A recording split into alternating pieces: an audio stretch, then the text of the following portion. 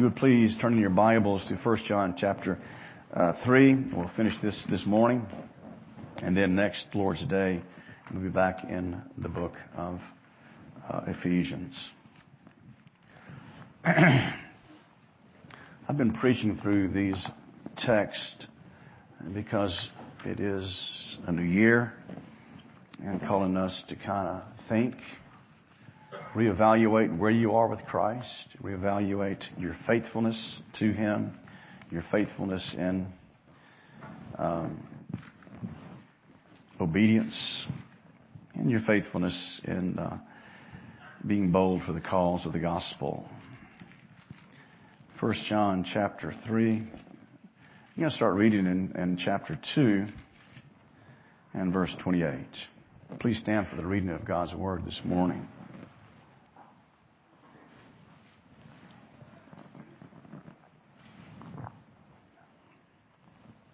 Hear the word of the Lord. 1 John chapter 2, starting in verse 28. And now, little children, abide in Him, so that when He appears, we may have confidence and not shrink from Him in shame at His coming. If you know that He is righteous, you may be sure that everyone who practices righteousness has been born of Him. See what kind of love the Father has given to us, that we should be called children of God. And so we are. The reason the world does not know us is that it did not know Him.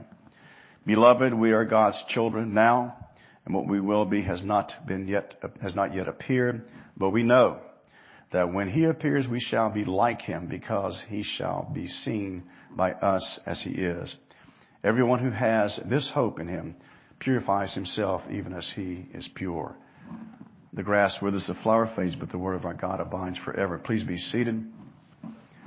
Pray for me and yourselves as you sit under God's Word this morning, that God would bless us and that we may leave here having been blessed and sanctified by God's grace. Let's pray.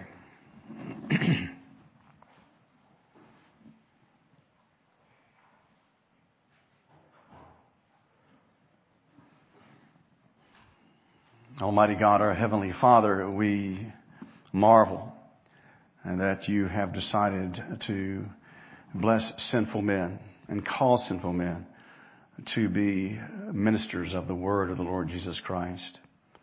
As Paul said, You say through the foolishness of preaching to the world, it is most foolish. Yet, oh God, we recognize this is a primary means of grace, so I pray that You would be with me. I pray that You would help me, oh God, that Your Spirit would guide me and give me unction, and that Your people would pay attention, would hear, that You, oh God, would work grace upon grace, we pray. Help us, O Lord, to profit from this time. In Jesus' name, amen. One day when you are home, if you're sick on a Sunday, or if you simply have an opportunity, tune into a church and listen to the proclamation of the Word that church is presenting. J.I. Packer, in his book, Knowing God, we're studying that in Sunday school, talks about the ineffectiveness of the church today. And that was in 1979 when he wrote that book. And he talks about the fact that the world seems to be more influenced by society than the church influencing society and trying to change society. That we are failing to be salt and light in the world as we are called to be by our God. Weak theology, weak ministry, weak preaching is not something that is new to the church. In 1 Corinthians, you know that there are many problems they have in that church. They're about to divide, about to split over personalities.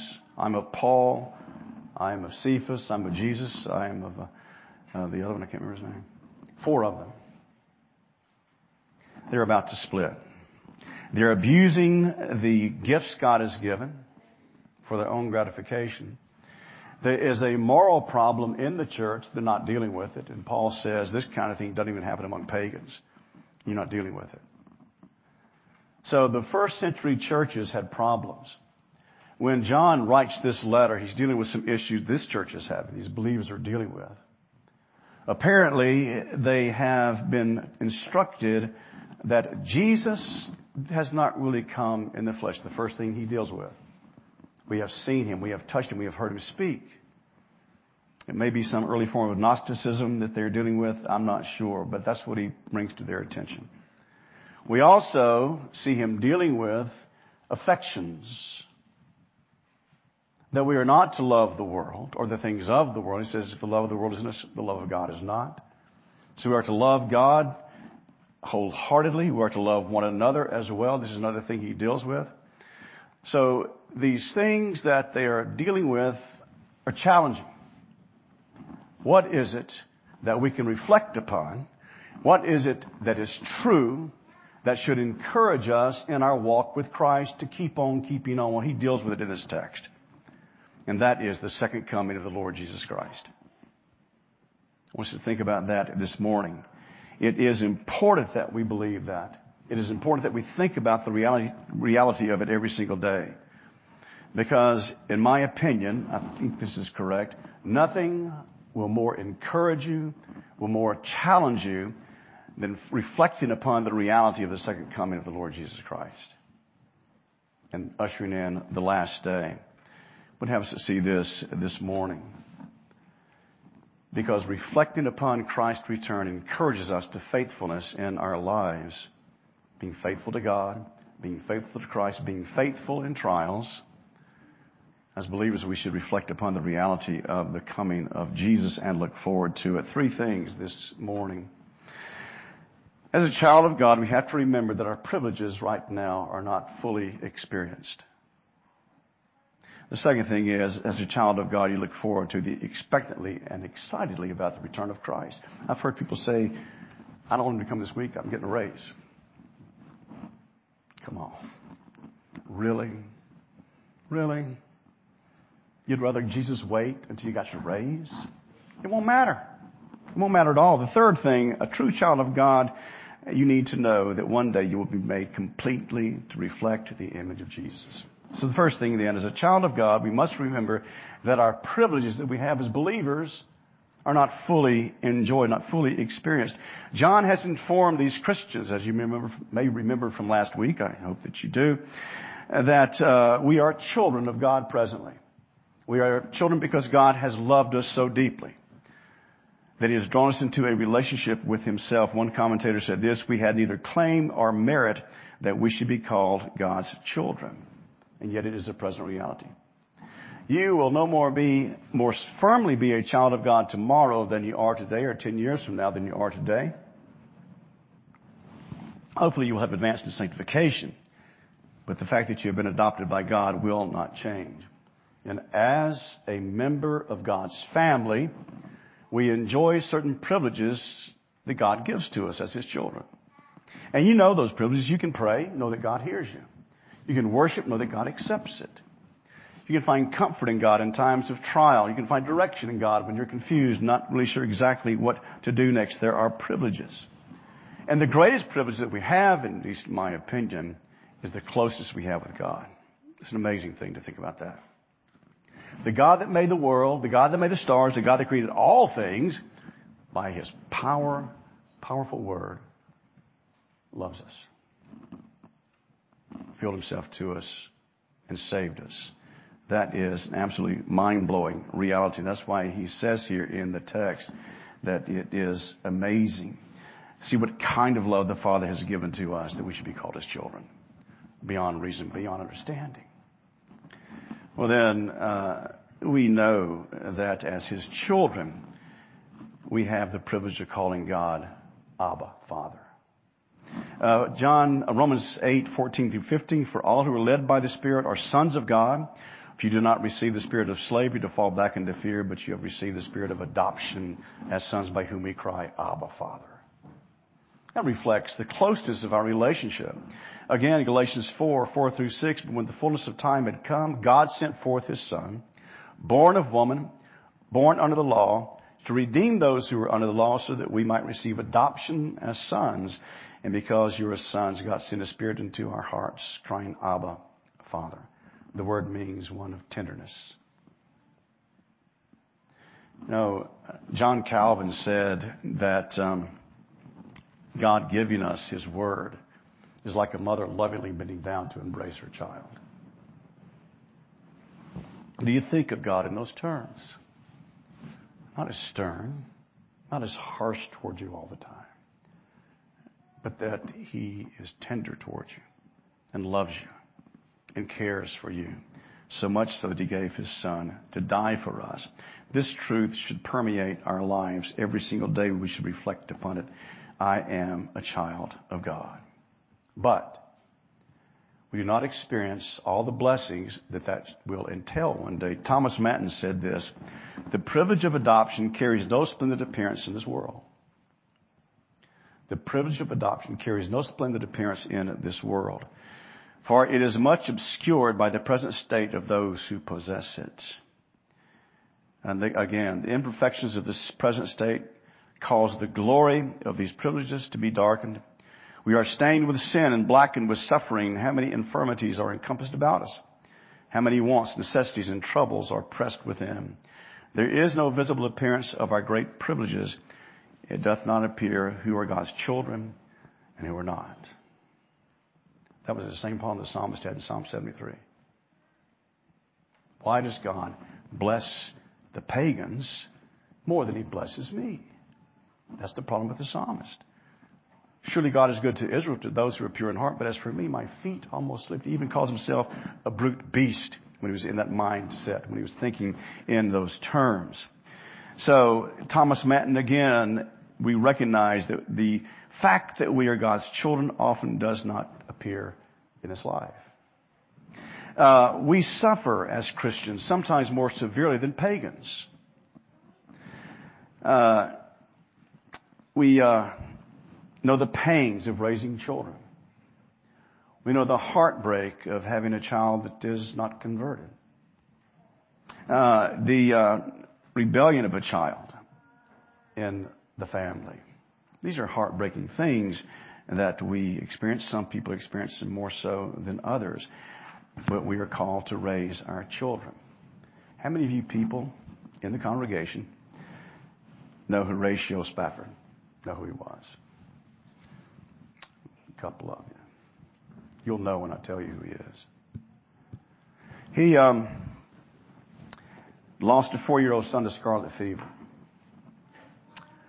He lost all he had in Chicago fire in 1871. He got a lot of possessions, a lot of property, and lost all of it. He thought his family should go on holiday, as they called it, to England.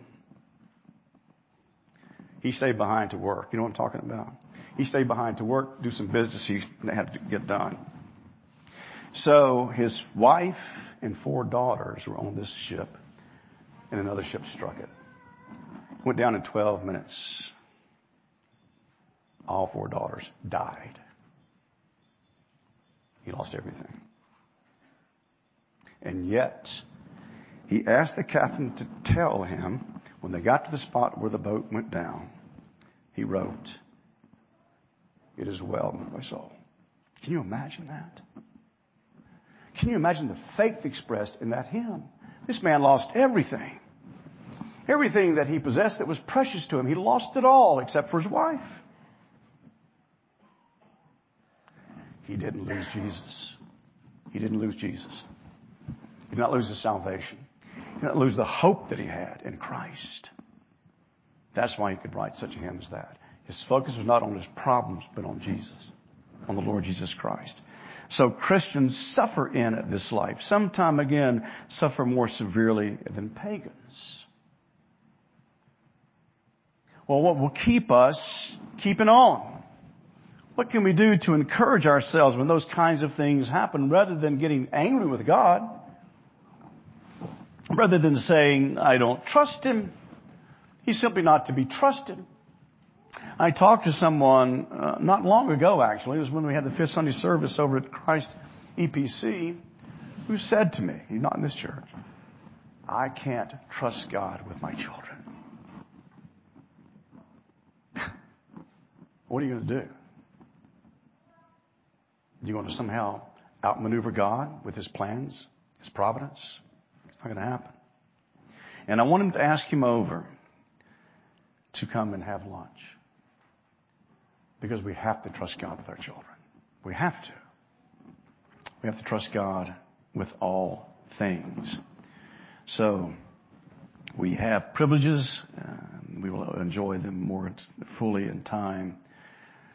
But at this point, we do suffer. The second thing is, as a child of God, you look forward expectantly to the return of Christ. There we have that here in the text.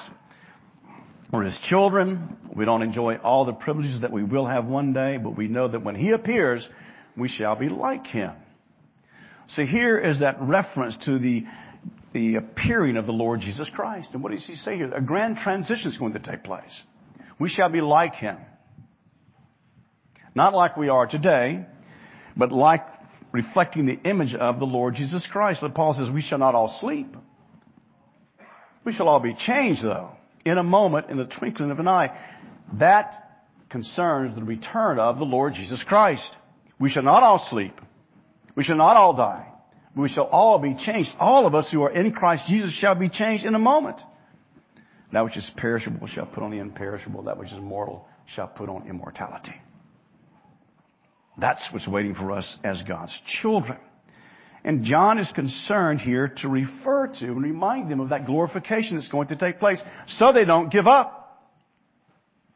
You can imagine having a disease and you've been told nothing we can do for you. You're going to have to suffer. And then they say, there's a new treatment. That's encouraging. We're going to try this, see if it works. That's encouraging. See, at that point you have hope. At that point you want to do what you can do to try to make yourself feel more comfortable. Well, we look forward to the return of Jesus returning victoriously as the great King of Kings. That's what awaits us. That's what's down the road for us as His people. So we should never, ever be discouraged. We shall be those who continue to labor on because we know that Christ is coming to receive us into Himself. And we will be like Him in that we will have no more sin, no more sickness, no more pain, no more cancer, no more broken hearts, no more trials. Was that song, Presley sings, and all my trials shall be over? I think that's the trilogy. I believe that's from that, I believe. All our trials will be over in that day. Now that's a reality. That is something that is indeed going to happen to us when Christ returns. And you say, well, it's taking a long time. He's just taking too long. I kind of believe maybe He's changed His mind. Maybe He's just not going to come back. You remember in the first century even, there were those who quit working. He's coming back today or tomorrow. I'm not going to work. What did Paul say? Those who won't work, don't feed them. Neither let them eat if they won't work. And there were others that would get impatient with the return of Christ. And what does Paul say? 1,000 years is a day is 1,000 years to God. Jesus also said this when asked about it by His disciples. I don't know. The angels don't know. Only God knows. Only the Father knows when that time is. So we know that it is coming. We know that it may be delayed, but it is for the sake of the elect we read in the Bible. That God would have all the elect come into the church, and Christ is not going to come back until that happens. I don't know how long it'll be. 10,000 more years. In that song, in the year 2525. Some of y'all remember that? Yes, thank you, Mark. Thank you for that nod. Yes. There's one line in there. One of the stanzas goes, if God's a coming, I guess He'll make it by then. And that's not very hopeful. As believers, we say, He may not come today, He may not come tomorrow, next year, but He's coming. And that's not going to change. That's what John wants these people to understand here. He is coming back, and He is going to change things incredibly so when He comes. You notice the return is going to be visible. We shall see Him visible. The extreme preterists think that Christ came back when the temple was destroyed. That doesn't fit with Scripture. Where's the resurrection if that's the case? I think everything has been fulfilled except the return of Christ and the gathering of the elect. Dr. Robertson said this in class one day. Palmer Robertson said this. His coming is imminent. He can come at any moment. His coming is imminent. So we should look for him every day. Live as if he's coming back today. And be expectant for the return of the Savior. It will be visible. Be no question about it. Remember what Jesus said. You see the lightning in the east, and you see it happens in the east, you can see it in the west. That's the way it's going to be. It'll be well known. It will not be something that we're guessing at it, whether or not it has happened. It will indeed be known to everyone. Well, how can John be so confident? Do you have this kind of confidence in the return of Jesus? Do you have it? Do you believe without a shadow of a doubt he's going to come back, the dead are going to be raised, and we shall be with the Lord forever? Or do you just kind of out of sight, out of mind sort of thing? You don't really think about it too much. Well, how is it that John can be so confident as to write this to these believers? Beloved, we are children, God's children now.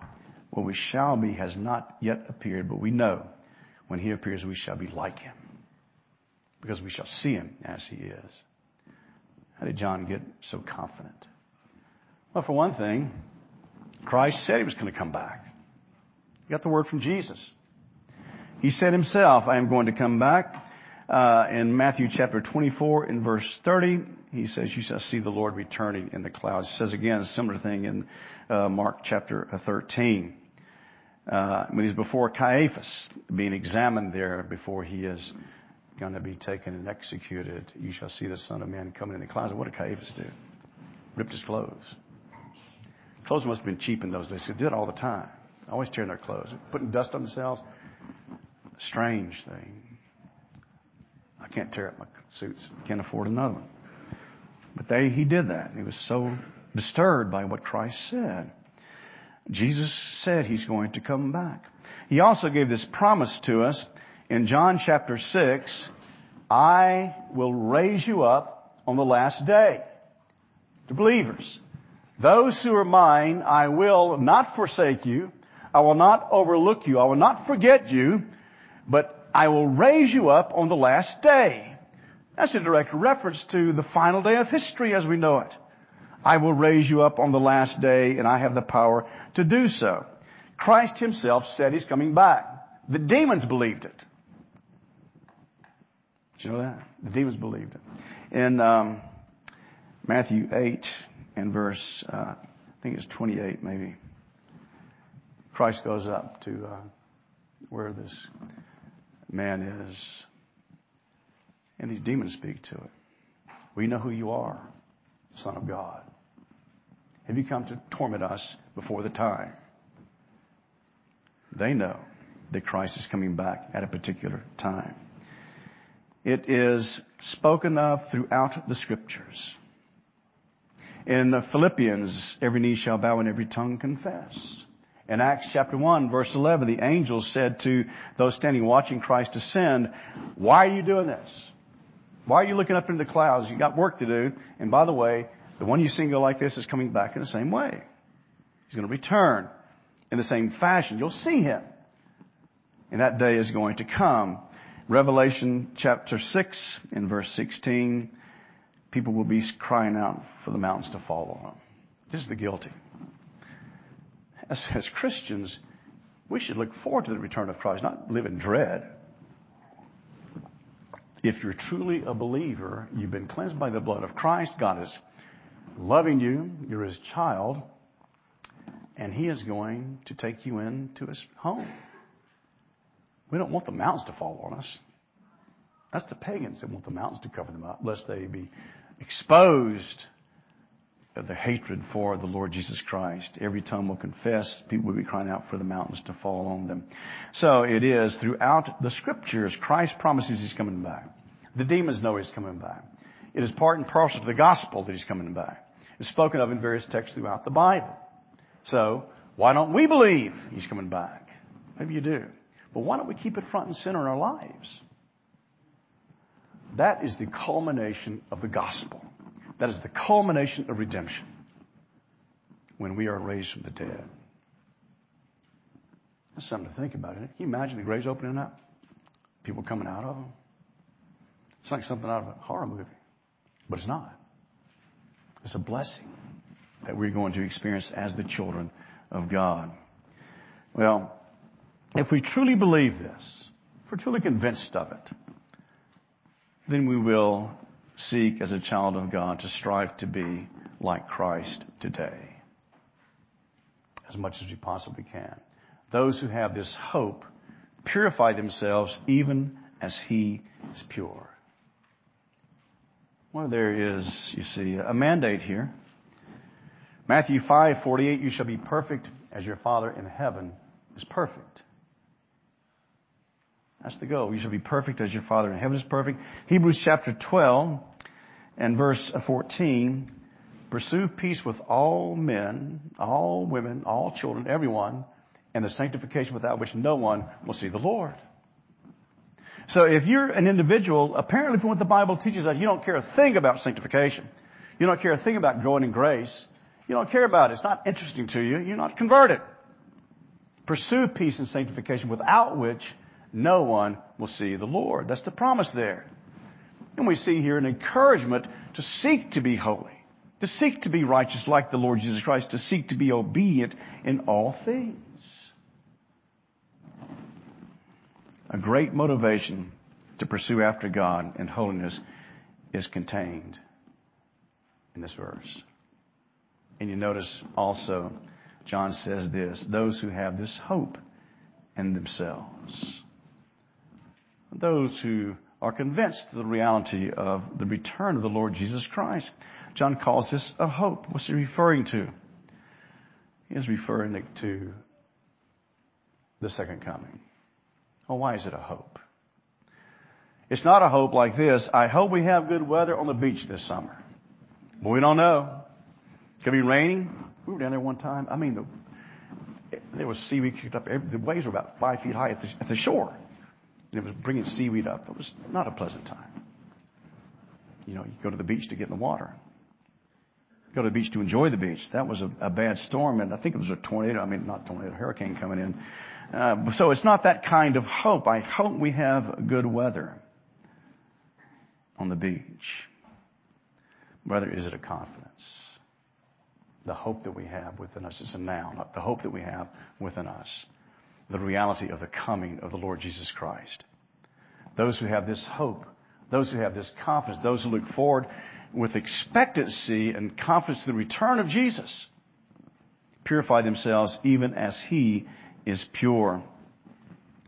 So the hope is not something that's wishful.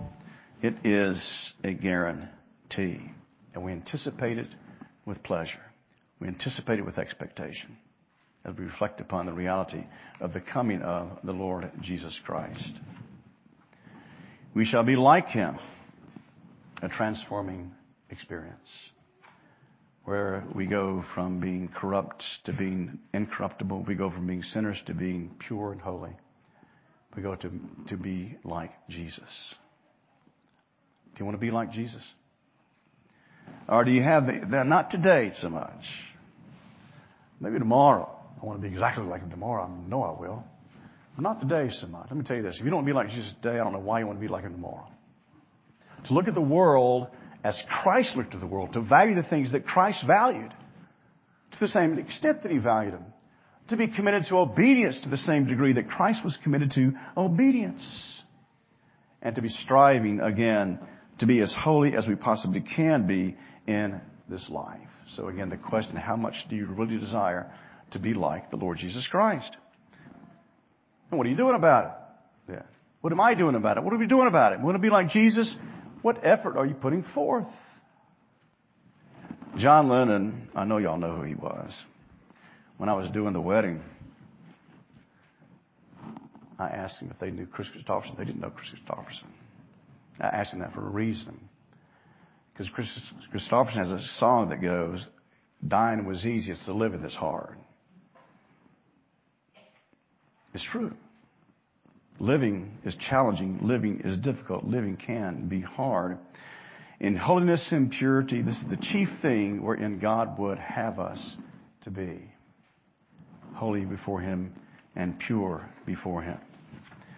The song that John Lennon wrote was called God. It was on his first album, I think. It goes like this. God is a concept by which we measure our pain. I'll say it again. God is a concept by which we measure our pain. And he goes through saying the things he doesn't believe in. And one of them, Jesus. I don't believe in Jesus. Has another song called I Found Out, and one of the lines in that is, there ain't no Jesus going to come from the sky. Now that I found out, I know I can cry. Well, if there ain't no Jesus going to come from the sky, we need to be bawling. We need to be in great sobbing. He was right on that part of it. But there is a Jesus going to come from the sky. And again, I think John Lennon is rather a morose fellow. And I think that maybe he was failing to think rationally at that point. There is a Jesus going to come from the sky. And now that we've found out and believe it, we know that we can rejoice in our great God. Well, what is the benefit of believing in the second coming? Looking to God in the reality of the second coming. Trusting Christ in the reality of the second coming. One thing is this. Helpful to us in times of grief. When you stand at the grave of your father or your mother or a brother, you know if they're in Christ, they're going to come out of that grave one day. Without a doubt, you know that. Their body's going to be reconstituted by the power of God and come out of the grave. So it's a help to us in time of grief. It's a help to us to give us courage in the face of opposition. I will never leave you nor forsake you, Christ said. Do you believe that?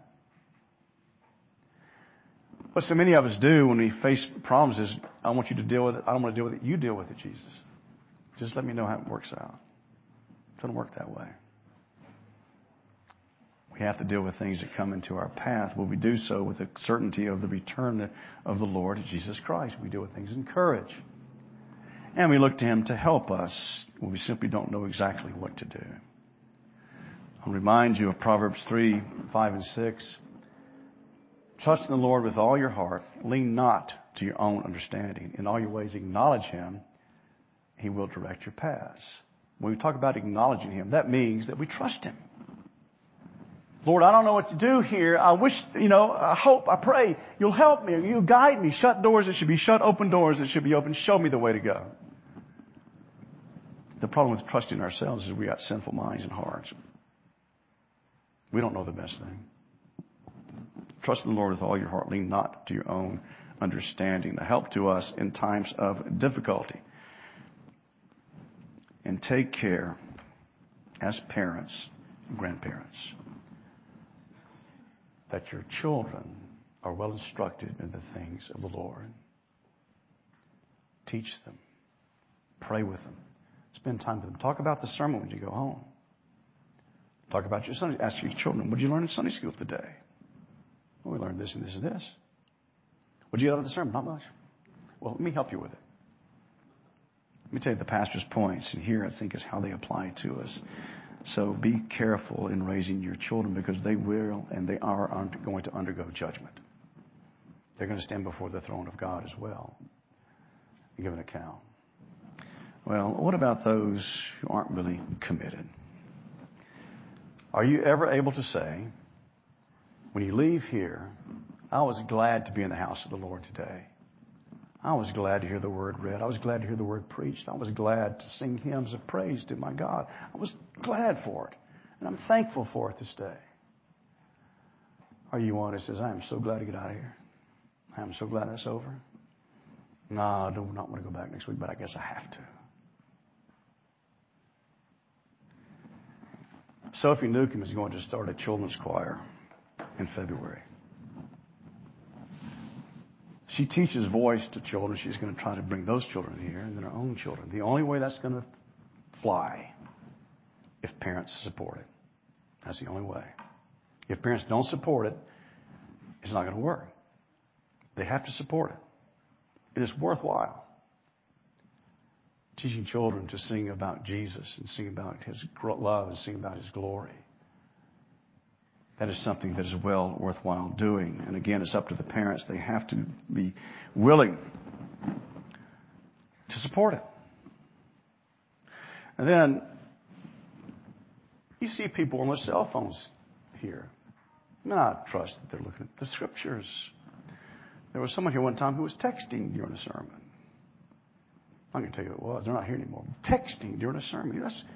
That's very disrespectful to God and rude to me and to those around you. They have to see that. So are our hearts really captured by the reality of Jesus coming back again? Do you recognize that you will indeed face God, and you'll either face Him? One of two things is going to happen. He is either going to say, well done, good and faithful servant. Enter into your rest. Or He's going to say this, I never knew you. You workers of iniquity, depart from me into the everlasting torment.